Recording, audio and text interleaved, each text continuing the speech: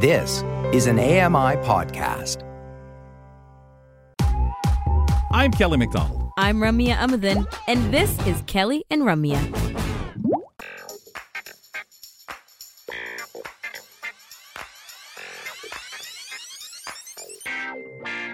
Remember, you can check us out via AMI Audio, ladies and gentlemen, 4 p.m. Eastern Time. That's when they've got us on the air. 10 p.m. first repeat and 6 a.m. in the morning. AMI TV, folks, check us out at 2 p.m. Eastern when we do the live show itself. We're also repeated at 10 p.m. Eastern Time and 1 a.m. in the morning. You can always follow the podcast as well by simply subscribing. Hey, big thank you to those who give some comments and some reviews. We really appreciate that when you have time to do that with the podcast. Kelly McDonald, Ramya Muthan, she's at the studio in Toronto on main campus. I at the home studio in London, Ontario. And let's bring him in, Grant Hardy from his, quote, home studio, unquote, in BC. Hey, I'm Grant Hardy, and welcome to the Headlines segment. I tackle everything from health and lifestyle to accessibility and tech. I have it all right here on Kelly and Ramya. So I teased Grant at the break. Something that, you know, I hear it and I think, okay, that's an interesting headline. What does it mean? But if I'm thinking I follow, I'm not sure I like it. And maybe there's no reason to like or not like it or whatever. But carbon. Hello, sir, and welcome back. Happy week. Yeah, thanks for having me. Guess we'll just dive right in then. So essentially, first of all, the what, for people who sort of missed the tease. But there's something called the Solid Carbon Project. It's overseen by Ocean Networks Canada. And yes, they want to use the ocean in carbon sequestration efforts. This is a tongue twister, as a way to fight climate change. So apparently, it would actually involve placing floating wind turbines in the middle of the ocean, and they would basically suck up the carbon dioxide from the air and inject it into the basalt rock formations, which would apparently react and eventually, over about 10 to 25 years, turn into rock. So the technology would be the first time in Canada. They say there have been similar technologies in terms of quote unquote dumping carbon into the ocean, but nothing like this where the carbon would eventually react and completely dissipate. So just some idea. They said the basalt there, I hope I'm saying that correctly, has the capacity to store 750 gigatons of CO2, whatever the heck that is, which is Sounds roughly large. Yeah, it's roughly equivalent to 15 to 20 years of global emissions. And they say they are looking at safety things like making sure they have, clean energy, of course, the wind turbines, making sure they're not injecting it into, delicate ecosystems, trying to make sure it's earthquake proof, very important in BC. I'm curious, folks, especially Kelly, what is your deal? No, I'm just kidding. Why are you skeptical about the carbon? Well, it's not at all what I thought it was going to be, Grant. So I'm glad of that, because I'm thinking, oh my gosh, are they injecting, this into the water? What's going on that level? So that kind of made me concerned. I don't understand the process. I don't even know how one finds and figures this process out whatsoever. I love it. If especially when you look at wind turbine out in the ocean, we know that when you talk about wind turbines near human beings and stuff like that, and you still got to worry about the birds and that kind of life out there with these things. But the capturing and conversion sounds ideally great. I mean, obviously we know we're supposed to be still doing our thing in our own reduction of what we put into the air. Hopefully this extraction works. I'm interested on the earthquake proof. How do you do that? But I'm sure in theory it's very doable, and probably have explained it. Oh yeah, of course. It's interesting then. What is there any negative when it comes to the rocks once they're converted?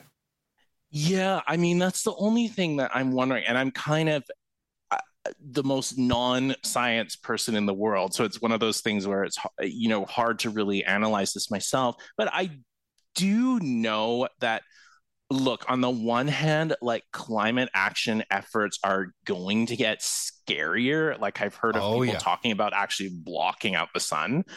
On the other hand, like it is true where I know humans in the past have said like, oh, you know what, this like whatever population of animals, is growing too much. We're just going to introduce like a predator animal into the ecosystem to, take care of the first animal and then it'll be fine. But it actually ends up having like devastating consequences for the ecosystem. So having a bunch of extra rock in there, having the noise of the wind turbine, like whatever, is it going to introduce consequences that we don't even know about or can't think about? Well, they said that this has been going on, right? This is not new or, I guess, new stuff. The other places around the world, right? It's been happening since the 90s. This particular, I guess, purpose of it is different, or the amount, like how big it has to be, because we're talking about years and years of carbon emissions, storing it and figuring out space, and then also how long the process is and economic feasibility, etc. But in terms of the actual technology or the process, they're saying it's not new. I am curious about the scale of it. Like if we say, yeah, this is a fantastic idea, let's just keep going with this, who writes off on that? How big is it? How many people have to get involved, or entities have to get involved? Because again, it's a global scale. It's not just this tiny little spot or this tiny population. We're talking everybody everywhere trying to stash their carbon away. Right. And my understanding is that the part that is relatively new, don't want to say brand new, is the part where the carbon will actually eventually sort of dissipate instead of... That part I'm very skeptical about. Yeah, the calcifying of the rock, I guess, and putting it in there is just so new in that sense. The only reason is because you have to be skeptical, because if that's new, then we don't know if it's true enough. No, that's absolutely true. Yeah. And you got to go into it, excuse me for saying, you've got to take it with a grain of salt. Anyway, the other area that I wonder, Grant, you touched on it there, and I didn't think about some of that. We talk about how much sea noise there is now underwater, how many birds get taken out as this gets going, and the accidents that happen. And I understand with whatever you have is going to have collateral damage, whether we do nothing, and how many birds are dying anyway due to the pollution, the stuff we're putting into the environment. You're going to look at that just like human beings. Well, how many people may get killed managing this or putting it in or whatever? You think about all the potential things and justify the process and the means. But I'd love to see some of that. No, I think both of you, kind of said it, when it's like, for some things we can say, oh, we've tested this over, 100 years, we've refined it, whatever. This is literally like, there's no possible, this is sort of stuff that we're just thinking about experimenting on, basically, to save the planet, which is obviously... And we'll see how those rocks are in 20 years and how many we create and what is the offshoot. Yeah. The one thing that is concerning about any of these things that come out, honestly, because we're hearing a lot more, right? Just projects and initiatives that are starting up, or experiments or studies, or just different ways to deal with the climate awareness and climate action. But the scary part about all this is we're so desperate now, or we're feeling the desperation, that anything that when I read like, oh, it's great, it's fantastic, and little to no consequences, I'm like, yeah, right. We're gonna learn about the consequences in due time, but we can't just outright say, so far there's nothing wrong with this attitude or this thing that we're trying out. And that's the world, right? We've for everything that we look back now, and as you guys were talking about a while ago, what animals have been affected by this, introduce this species to solve this. We all know that, hey, that's a great idea. We're so desperate for the solution. We believe or hope so desperately that this will work, that they've thought it through. And the reality is they've done what they can, apparently. But then you always stop and say, yeah, but so many other things have been done in our world. And until someone sits down and says, you know what happens when they strip mine? What? What do you mean? Well, we get a nice product out of it. Oh, let's talk about the land. Oh, yeah. You know? So I think you get hoping so much and really, okay, there's a solution. That'll fix it so I can continue doing what I do and live my life the way and not have great change and the world gets healthier. Yeah, that's pretty much sums it up right there. Our hopes, I guess. Well, we'll keep hoping. You bet.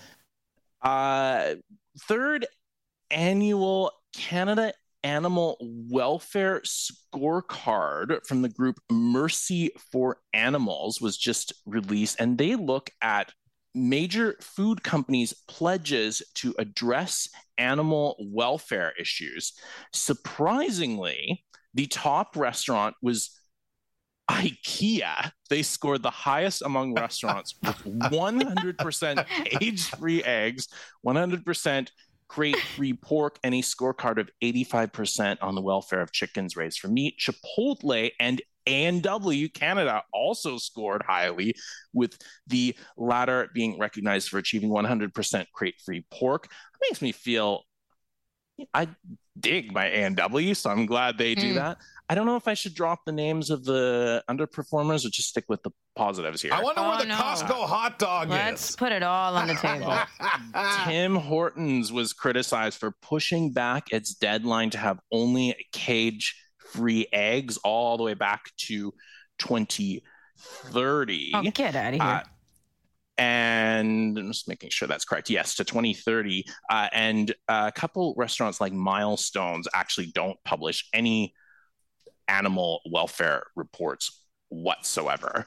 And then just quickly, in terms of grocery stores, Whole Foods scored the highest among retailers as well, followed by Metro and Longs.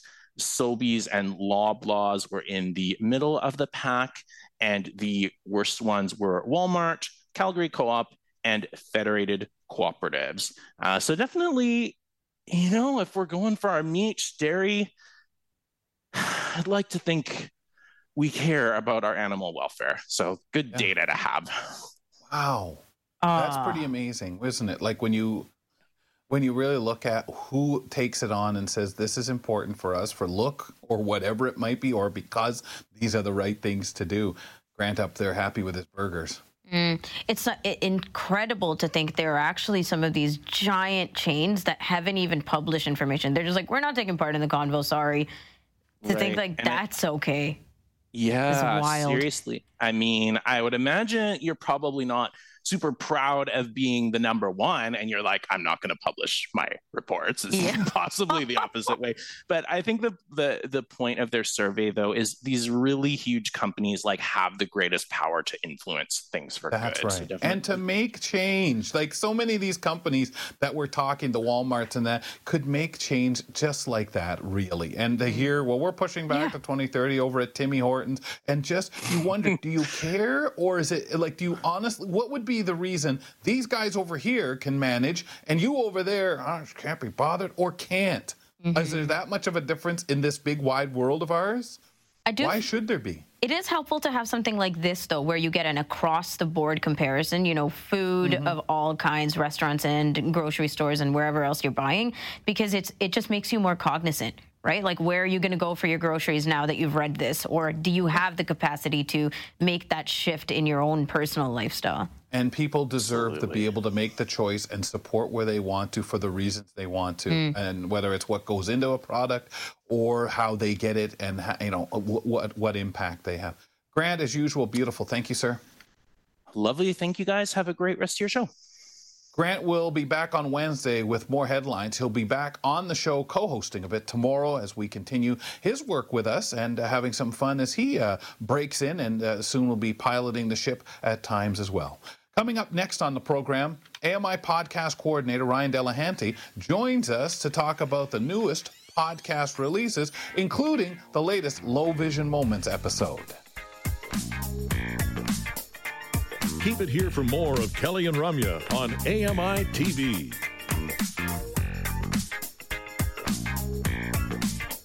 Join us weekly for The Pulse with host Joeita Gupta, who brings us closer to issues impacting the disability community across Canada.